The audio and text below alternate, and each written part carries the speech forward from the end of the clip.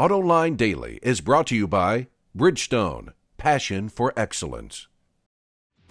This is AutoLine Daily for October 19, 2010, and now the news. A lot going on with electric cars this week and next. GM is showing the Volt to automotive journalists this week, and Nissan will have them in the Leaf next week. But according to the Wall Street Journal, scientists and engineers are questioning whether the price for EVs will drop in the short term due to the high cost of the battery pack. Experts say prices for some of the core metals used in batteries will go up, and the same goes for some of the electronic parts. The U.S. Department of Energy wants to reduce battery costs 70% by 2014. Today's batteries cost around $15,000. But experts say that goal is way too ambitious. Some predict it's going to take 20 years just to get a 50% reduction in battery costs. And here's yet another problem with EV batteries. According to Wards, a story that's gone largely unreported is the shortage of machines that make these high-tech batteries. Half of the global capacity to make this equipment is located in Japan, and most of that comes from a single supplier, CKD Corporation, which only sold 9 of its machines in 2009, though it is on track to deliver 25 of them this year. Each machine can make cells for up to 3,000 EVs a year, so if you want to make 1 million electric cars, you need at least 333 of these machines. That means they ought to get to that number in around 2021. In a gutsy move, the Detroit Economic Club told Stephen Rattner he was being uninvited to speak to this prestigious speakers venue.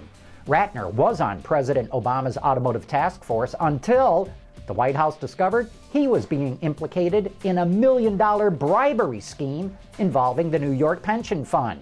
Now, as we've reported, looks like Rattner, a Wall Street investor, is going to get slapped with a $5 million fine and be barred for trading for several years. The Detroit Free Press reports that Beth Chappell, the president of the Detroit Economic Club, decided to uninvite Rattner, even though tickets were selling well for his appearance scheduled later this month. Bravo, Beth! The Econ Club has been around for around 76 years and has invited a veritable who's who of political and business leaders to speak to its members over the years. Ford and Mazda continue to move through what I'm calling a slow-motion divorce. Ford has been slowly backing out of some joint ventures and some joint product development. And now reports out of Tokyo strongly suggest that Ford will sell a chunk of its stock in Mazda to Japanese bank Sumitomo. The Detroit News reports that Mazda will now have to start looking for another automotive partner. The saga over Volkswagen acquiring Porsche is going to take a little bit longer than we thought. The AFP reports that Porsche faces lawsuits from 30 U.S. investment funds accusing the automaker of manipulating the stock market and not being honest about its attempted takeover of VW in 2008. Porsche and VW chairman Martin Winterkorn calls the accusations inadmissible and without merit. Because of the lawsuit, Winterkorn says next year's planned merger could be delayed. He also says a tax hurdle over the merger could delay it as well. But he emphasizes it will happen. BMW and Peugeot are expanding their partnership. Since 2004, the two automakers have worked together developing engines, and now they've signed a memorandum of understanding to cooperate on front-wheel drive hybrid systems.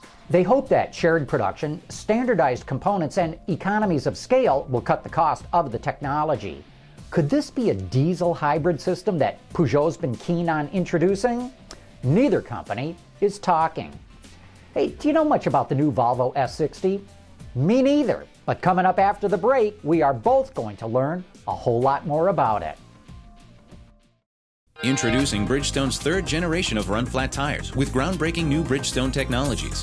Bridgestone run-flat tires offer improved ride comfort, lower rolling resistance, and improved wear while giving you the peace of mind and comfort you need.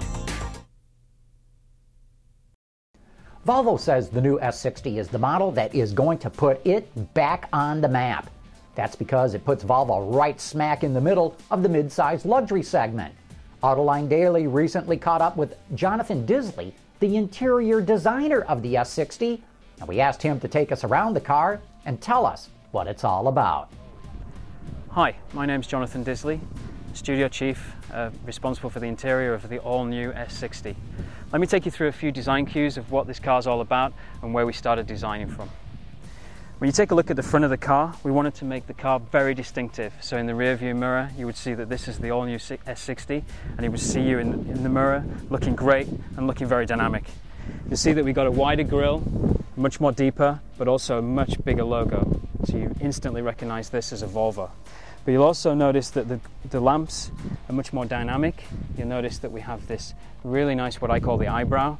So at night, it actually illuminates and goes through the cut line, through into the hood here. It's a really nice feature. You'll also notice that the lines come through the car, wrap around here, and also start to make the car much more planted, graphically much more exciting. And we call that the racetrack. You'll see the lines flow through the car, down over the cant rail, and back to the rear here. And those lines flow through and back over to the other side. But you'll also notice that we have in the shoulder section what we call the double wave.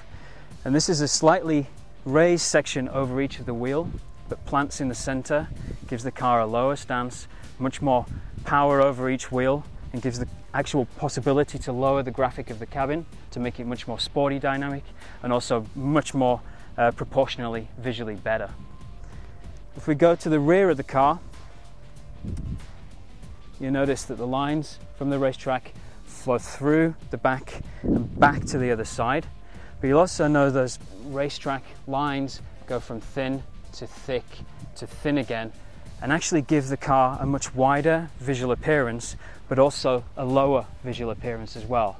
And that pretty much gives this dynamic wedge all the way through the car, so the car standing still looks dynamic and sporty. The Volvo S60 goes on sale later this year in the U.S. market, and it'll start out with a price of $38,550. And that's today's report on the top news in the global automotive industry. Thanks for watching. We'll see you tomorrow.